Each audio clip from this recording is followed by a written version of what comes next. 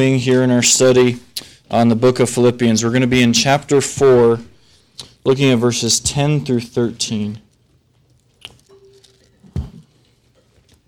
Just kind of a quick recap of where we've been. In the previous few verses, we'll just back it all the way up to verse 6. We see the consistent and the familiar verses where Paul, writing to them, says to be careful for nothing, but in everything by prayer and supplication with thanksgiving, let your requests be made known unto God.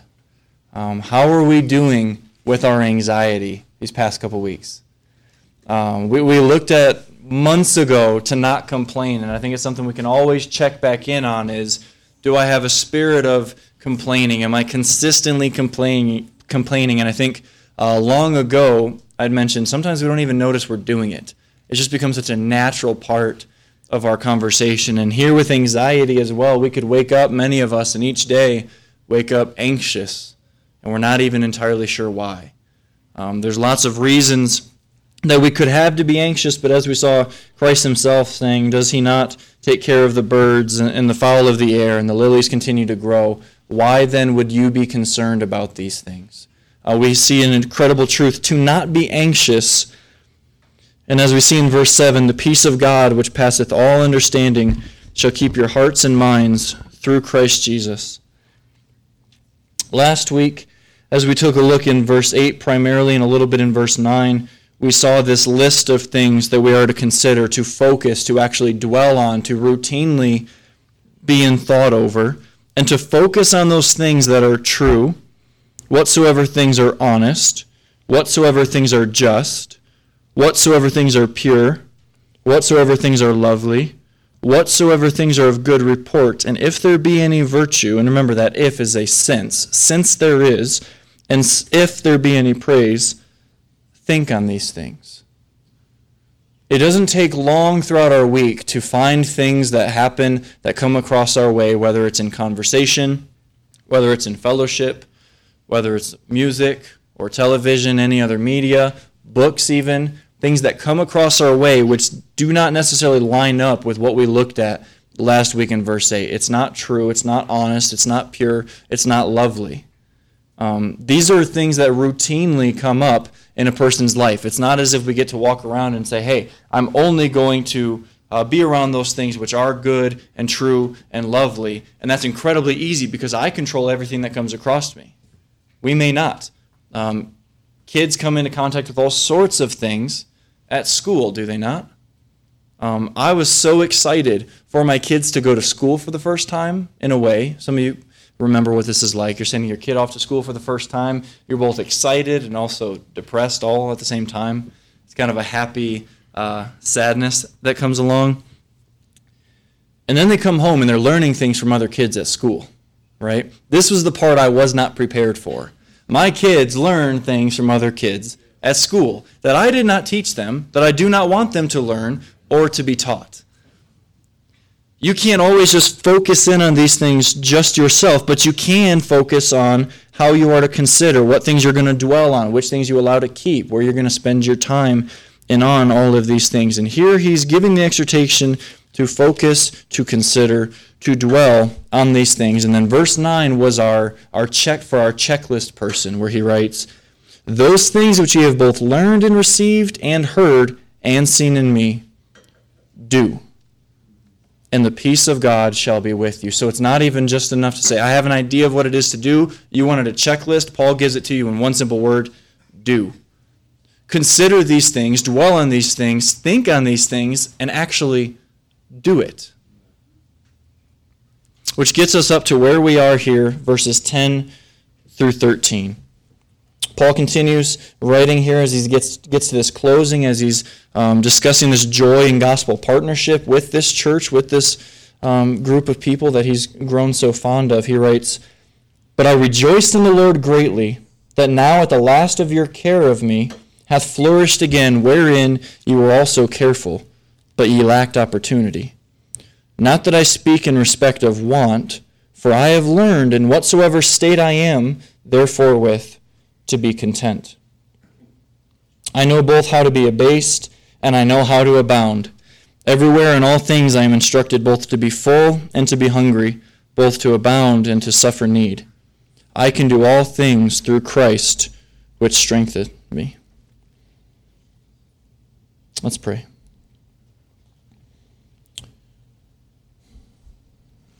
Lord, we thank you this morning for the giving of your inspired, inerrant, and infallible word.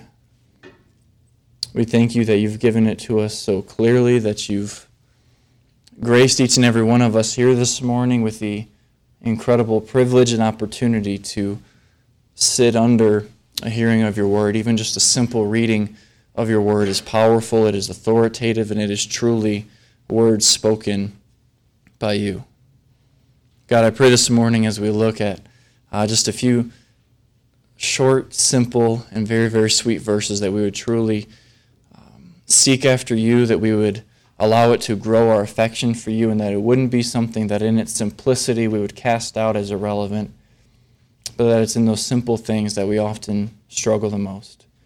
God, I just pray that you'd guide us and lead us throughout the rest of our time. It's in Jesus' name. Amen.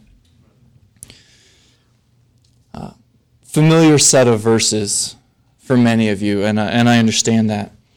And this morning we're going to look at a simple one word, which has caused a lot of struggle for so many, and something that is something we're constantly wrestling with, and it's the simple word of contentment.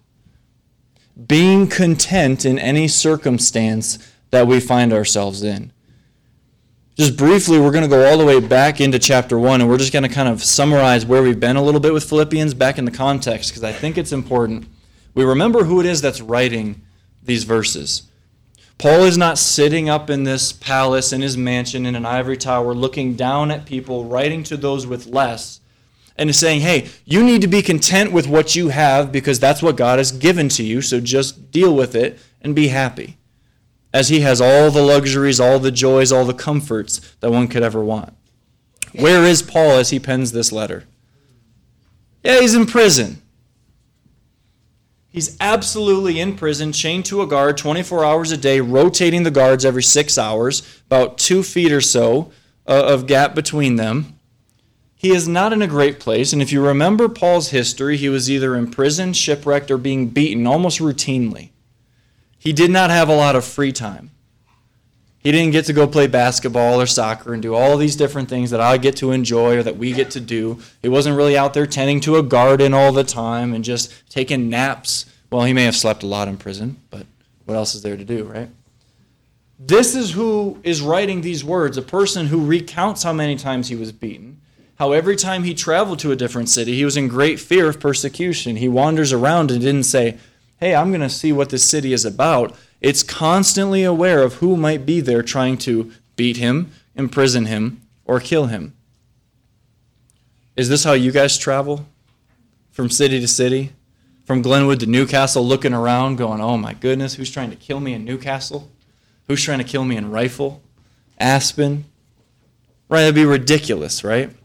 But this is the life of Paul, constantly moving, constantly traveling, constantly sharing the gospel, and people sought to kill him simply because of what it is he believed. But here he writes that he has found this, he has a secret of contentment. We can evaluate the world around us today, and we can look around and see a very discontent world, a very discontent people. Those that have very little are often discontent just as much as those that seemingly have everything you could ever want. Unhappy, unsatisfied, joyless, thankless. Some of us know those people. We've met them and we see a person. The common argument, again, obviously I'm a huge sports fan. It's the only thing I ever understand. Everything for me has to come back to sports somehow. That's how I make sense of things. But whenever something happens, whenever you see a popular or famous athlete struggling, some have said they've struggled with depression or things, they just don't seem happy, they seem unsatisfied, all of these things are going on. And the common response is, pay me millions of dollars to play a game and I'll be happy, right? Many of us have thought that. I've thought that myself, is, well, I'll make $20 million to shoot a ball through a hoop, that'd be great. But how often that does not satisfy a person. How often that the next promotion, the next paycheck, the bigger and better things do not actually match up to our expectations. Contentment is something that I think if we're all being honest, we all would struggle with. And not just every month, not just every year, but daily. This morning, when you woke up and you traveled and you came to church this morning, were you content with what you had? Are we as a church body content with our building situation? Are we content with what we have here? See, these are questions that I think are simple, but yet I think they're very, very important to ask, because one of the great dangers that we have and struggle with as fallen, sinful man is this danger of envy. We always want what somebody else has. I remember going back to school lunches when I was in kindergarten. Kids would bring their lunches, and it was always a massive and enjoyable time when everyone opens up their lunchbox, right? You know, what does Matt have today? What does she have over there? And whoever had the snack packs, that awful pudding stuff that was delicious as a kid, that and the Rice Krispie treats that had the peanut butter chocolate on the bottom, these were high commodities in kindergarten and college. It's a weird combination. See, you guys understand what that's like, okay? But you're looking around, and I have this. I would have a Rice Krispie treat. This is great. It's original. It's normal. It's plain. It's still fantastic. But what's over there? Is that peanut butter and chocolate? And you're always looking around at what somebody else has. You get a new car. You love your new car until guess what happens? You pull it into a parking lot, and you see something else, and you go, I wish I would have had that instead. We always want something else. We always want something better. And again, I always go back to this, but the story of one of the richest men in the world being asked how much money is enough, and the response simply being, I just need $1 more. One more is going to be enough.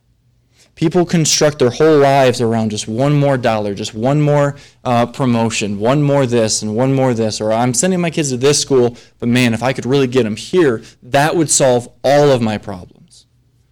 Well, I live in this city, but if I could just move 10 miles this way, everything would absolutely be solved. My whole life would be dramatically different. And this was a very tough week for me internally as I'm studying through and poring over and looking at this idea of contentment, because it is not as if a pastor just simply prepares a sermon, reads through, finds these truths, and says, okay, now I'm just going to throw them at the people and see what happens.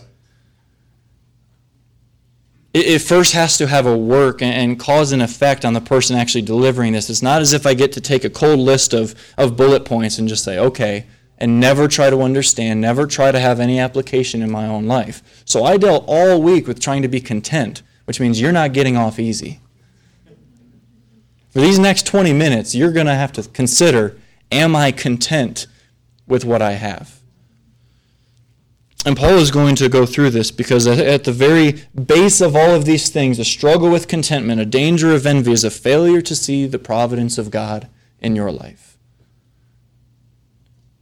It's no secret that at times our lives are roller coasters, right? Not many of us have had a completely plateaued life where everything has stayed the exact same.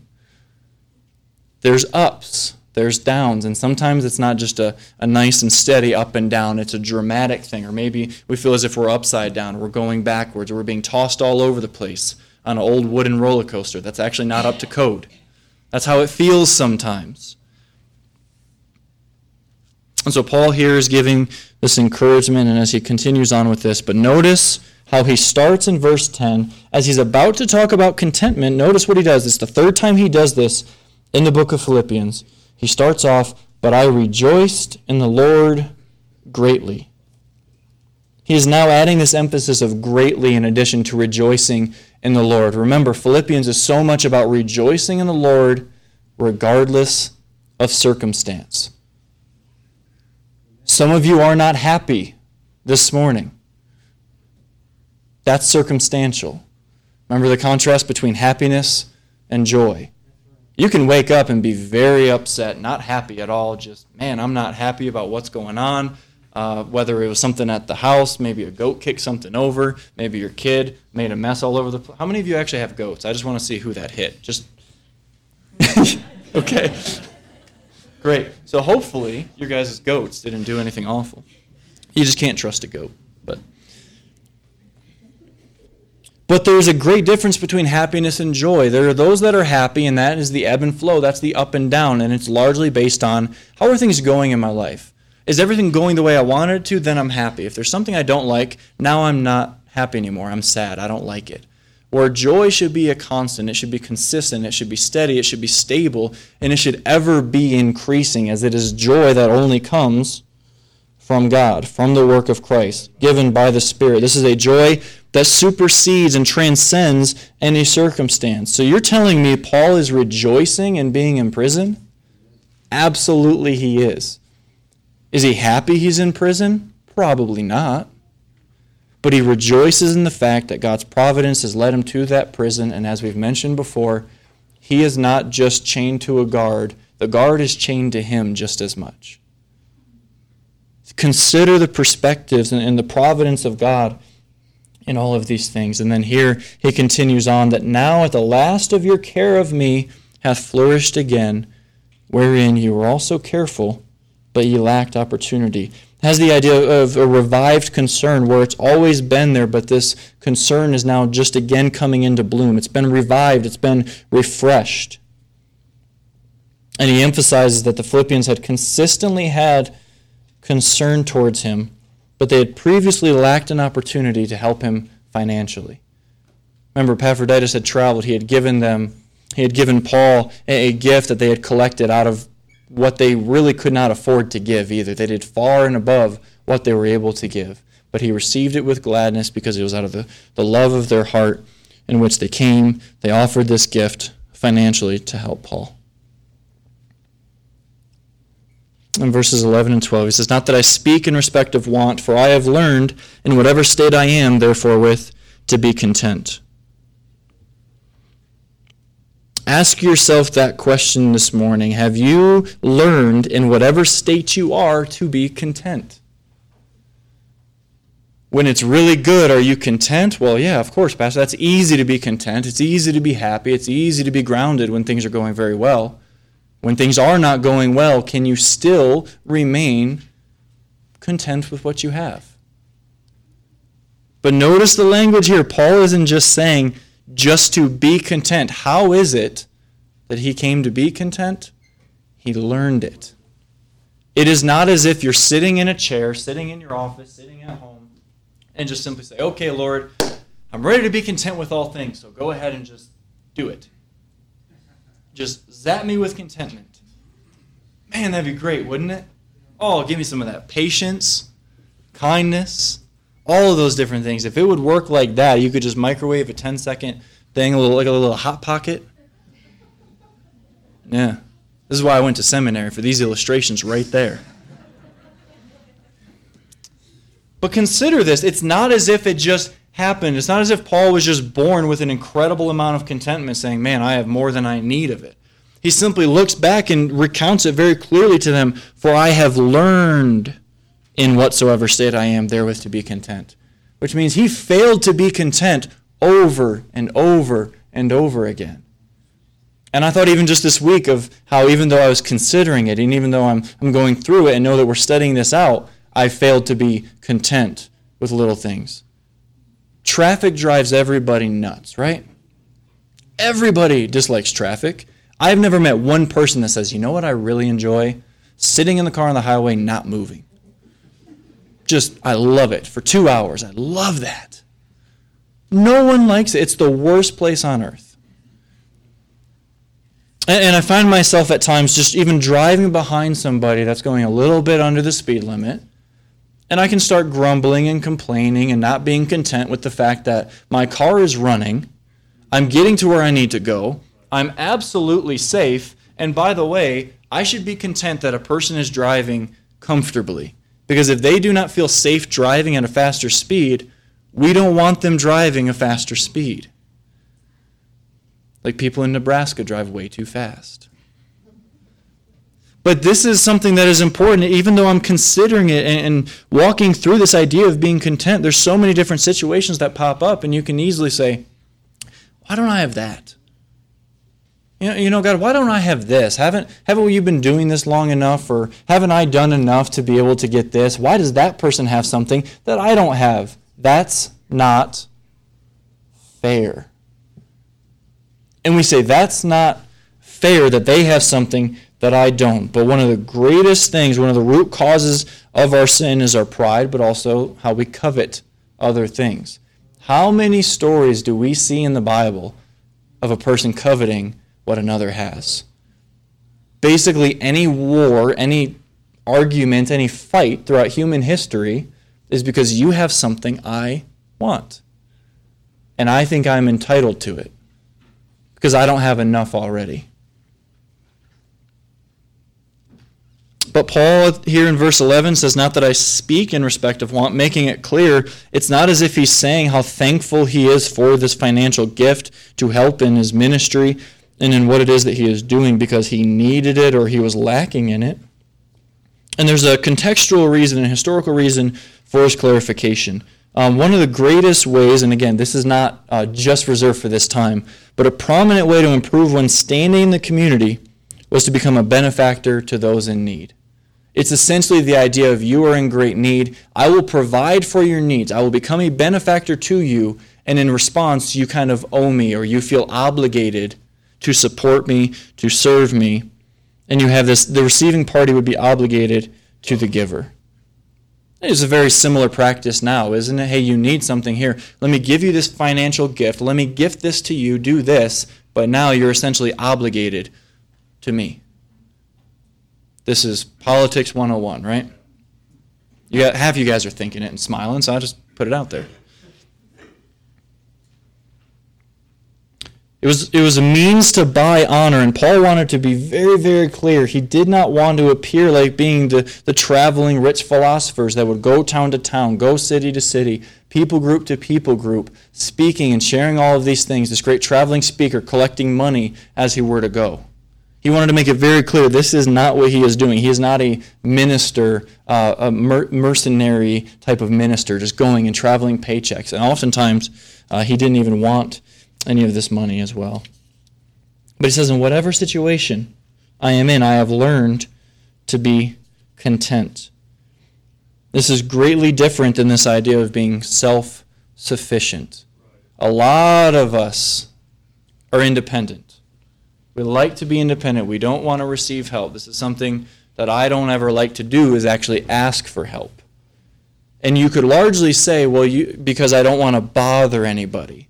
That's some of it, but what do you think is a root of that?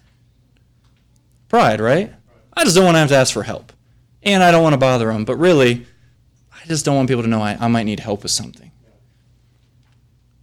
So here he's writing this, and we're talking about sufficiency. You see, being content. This is not Paul saying, I have learned to because I'm completely sufficient in and of myself. I'm looking around saying, I don't need anything. I've got it covered. But this is much more closely related to an idea of being God sufficient, the fact that he has given all things. And as we see later in the New Testament, given all things pertaining to life and godliness. There is no lacking. There is no wanting in Christ, because what more could you want? What more could you have? A philosophy that was prevalent then, and I think a lot of people practice now, is this idea that the Stoics held. They were above and beyond their circumstances. They had this idea that they would be like a rock and an island, the idea that a rock never feels pain and an island never cries. Well, if I can just detach myself from any human emotion, detach myself from feeling anything, if I can be a rock, nothing could ever hurt. Because if I just keep saying I don't care, then eventually when something bad happens, guess what? I'm prepared. It doesn't bother me. Is that truly what God is calling us to be and being content? Is it the idea that we're supposed to constantly say, I just don't care about things? Being content is not apathy or indifferent. Contentment is bowing our hearts to the will of God no matter the circumstances. Again, going back to, do you trust in the providence of God? Do you trust that he is sovereign? Do you trust that he is in control? Do you trust he is Lord sitting on the throne? Whether things are great, he's on the throne. Whether you think things are as bad as they could ever possibly be, he is still seated on the throne. Have you ever met a person that is just insanely content? Like, you're just a person that no matter what happens, they kind of give you the I don't care, but it's not they're indifferent or they're apathetic. You just look at them and genuinely they're okay with whatever the case is. They've been incredibly wronged and they're like, yeah, but you know what? It's okay. And they actually mean it. And you're, this is an incredible person. It's striking because we're not supposed to be this way, right? We're supposed to want to get back at somebody. You wrong me, I wrong you. You hit first, I'll hit back even harder. That's how we live. But it's very much this exact context of verses 11 and 12 that we actually make sense of verse 13. Philippians 4:13, one of the top 5 most popular verses that everybody seems to know, that athletes routinely are going to write on their sneakers, put it on under the black in their eyes, all of these things, right? It's popular, it's everywhere. People that have nothing to do with God, care anything about the Bible, whatever it is, they'll take this verse. Why? Because it sounds really good. Feels really empowering, right? That I can do all things through Christ who strengthens me. I used to think about this verse when I was in high school and I didn't prepare for a test. Shocker for some of you.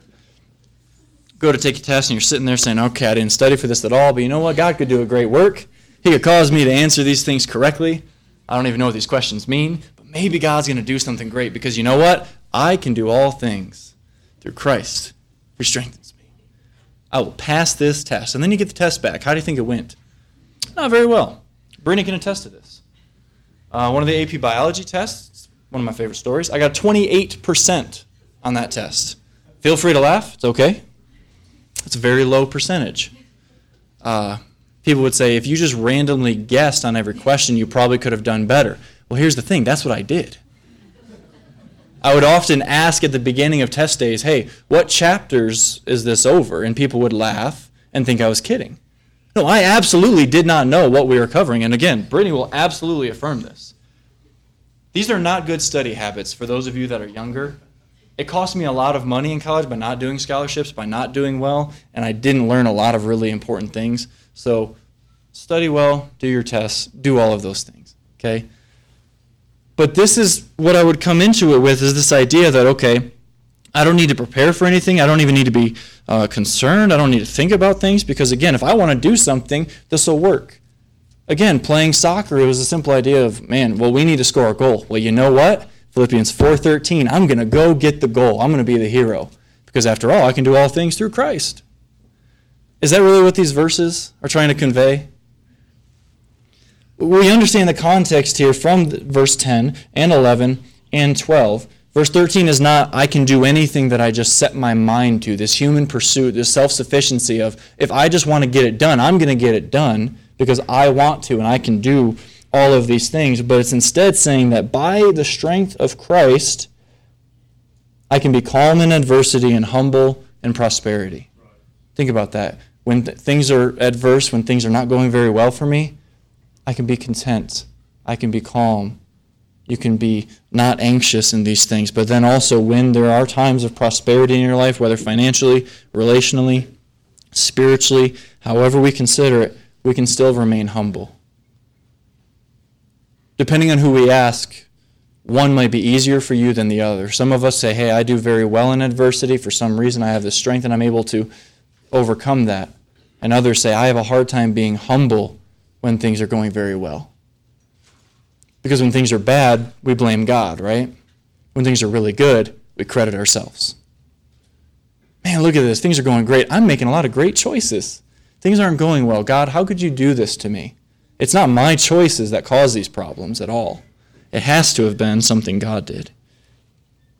But Christ is the one who empowers and strengthens Paul to experience this contentment. And again, we can't just sit there and wait for us to be zapped. We must be moving towards him in faith.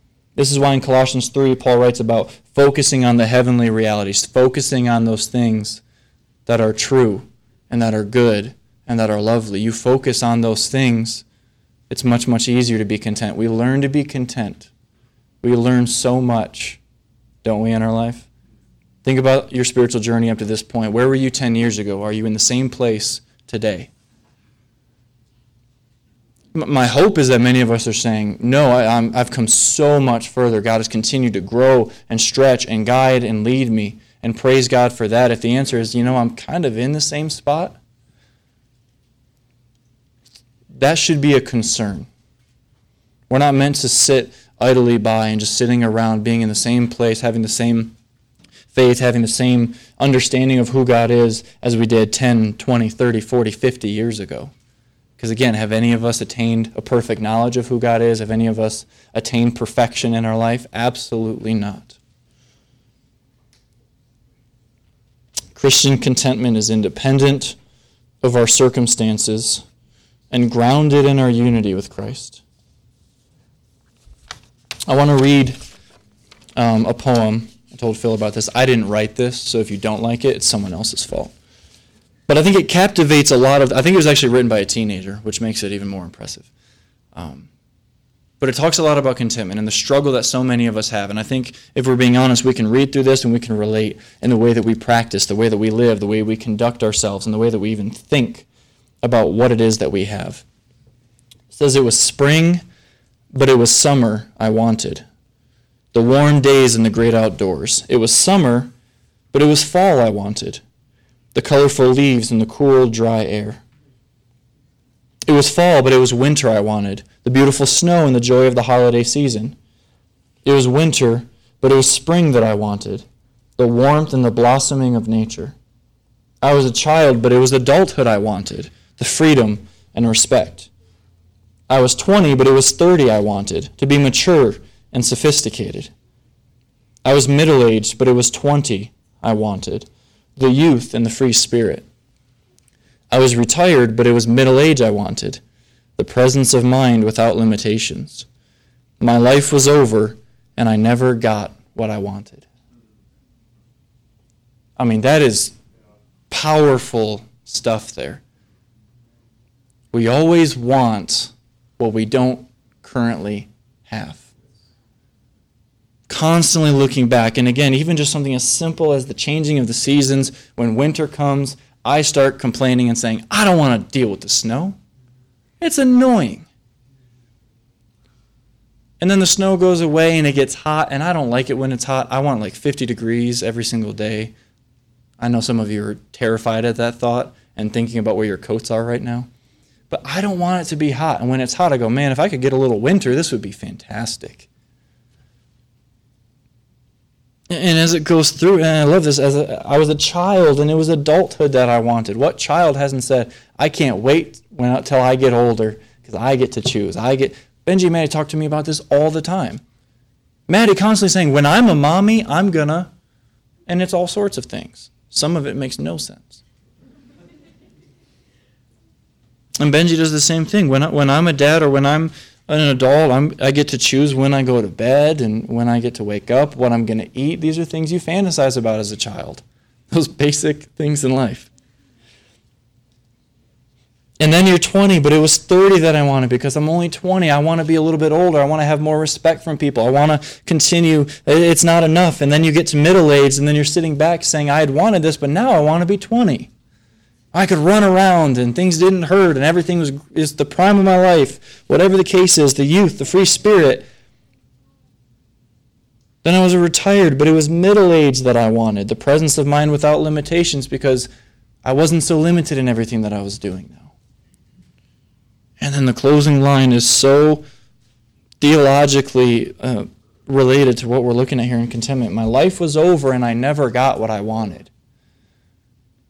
There are so many that go through life never getting what they wanted. They pursue everything financially for their whole life. They finally have more than they could ever need, want, desire. Well, now I want something else because some reason that didn't do it for me. What am I missing?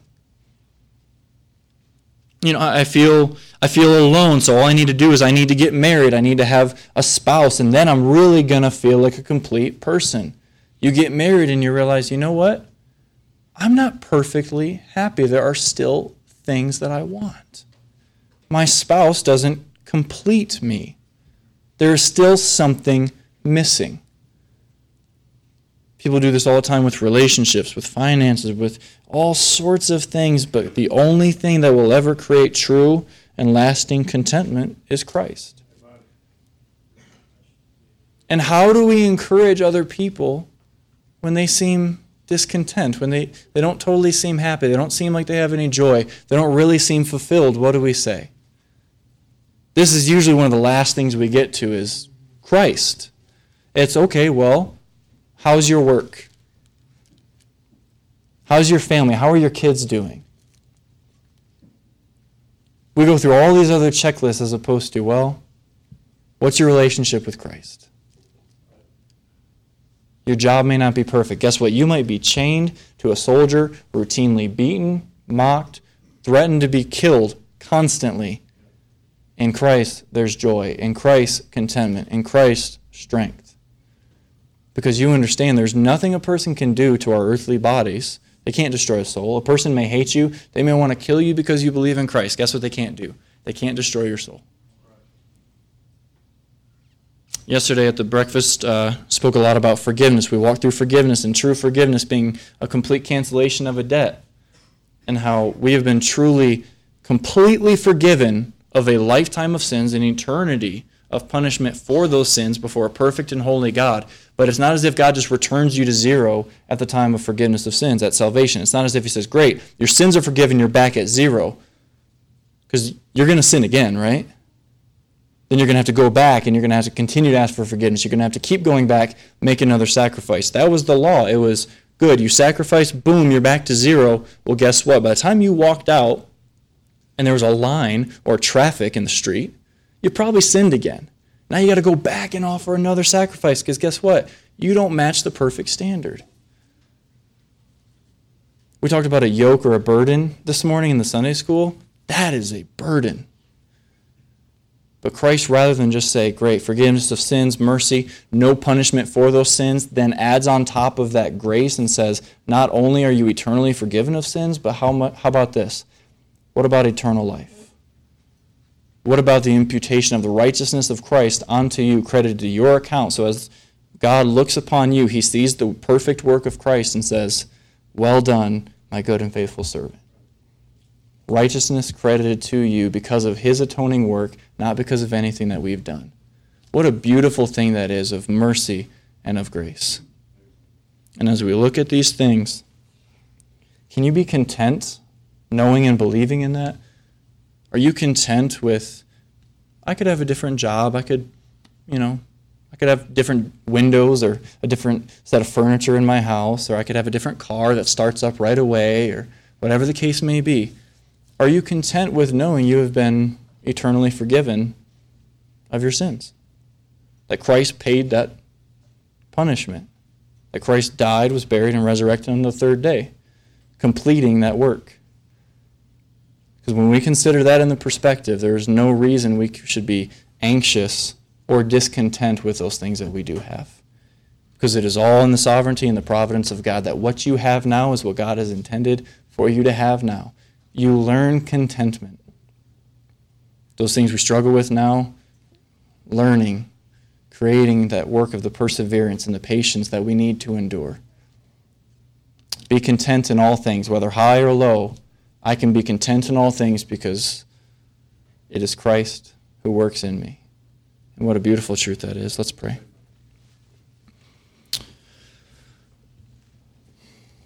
Gracious God, we just thank you so much for this morning. We thank you for the incredible truth of your word, the incredible promise of salvation and of redemption and the atonement and the beautiful truth that you sent your perfect, sinless Son to come into our context, that he would even be God wrapped in flesh, that he would come and dwell among men, that he would live a perfect and sinless life, fulfilling all the law and the prophets, fulfilling all that was foretold, perfectly fulfilling all those areas that we fall short. We thank you that it's by his blood and his body and his death on the cross that he didn't only die, but he did conquer sin and death, that he did take away the sins of the world, and that those who truly do put their faith and their trust in him, who confess him as Lord, that repent and turn away from sins and look to God and praise him as he is and receive that salvation, that there is eternal life that is given, not because of any work and not because of those things that we have done, but simply because of all that Christ has done in his perfect sacrifice once for all time. God, we praise you that you've given us a great high priest that continues to make intercession for us, that mediates not only our prayers, but all that we do, and that we look forward to the day that we get to stand before you with all the saints of old throughout all time, being able to praise you before the throne, bowing down and praising you. Holy, holy, holy is the Lord God Almighty. God, we can't even fathom the day. We can't even truly put into words the majesty that you possess, the glory that will be gathered around the throne there, the things that we will see, to be able to see you face to face as we ought. God, we praise you and we stand in awe of the fact that all you do is call us to repent and to believe, and that those who put their trust in you will be saved. God, we thank you for your word. We thank you for giving us the knowledge of who you are and all that you've done, and there is nothing greater than who you are and what you've done. Lord, I ask that as we sing our closing song and as we continue to reflect upon you and your finished work, and as we consider throughout this time as well as in the coming weeks this idea of being content with all that we have, we understand that it is all given by you, and that we trust in your providence, we trust in your perfect wisdom, and we know that it is through our suffering and through pain that we produce patience, that you produce patience and obedience in us. And I pray for each of us that we would have the endurance, the patience, the perseverance to move beyond the circumstance and find true, everlasting contentment and joy in who you are and what it is that you've offered to us. God, we love you and we thank you. It's in Jesus' name. Amen.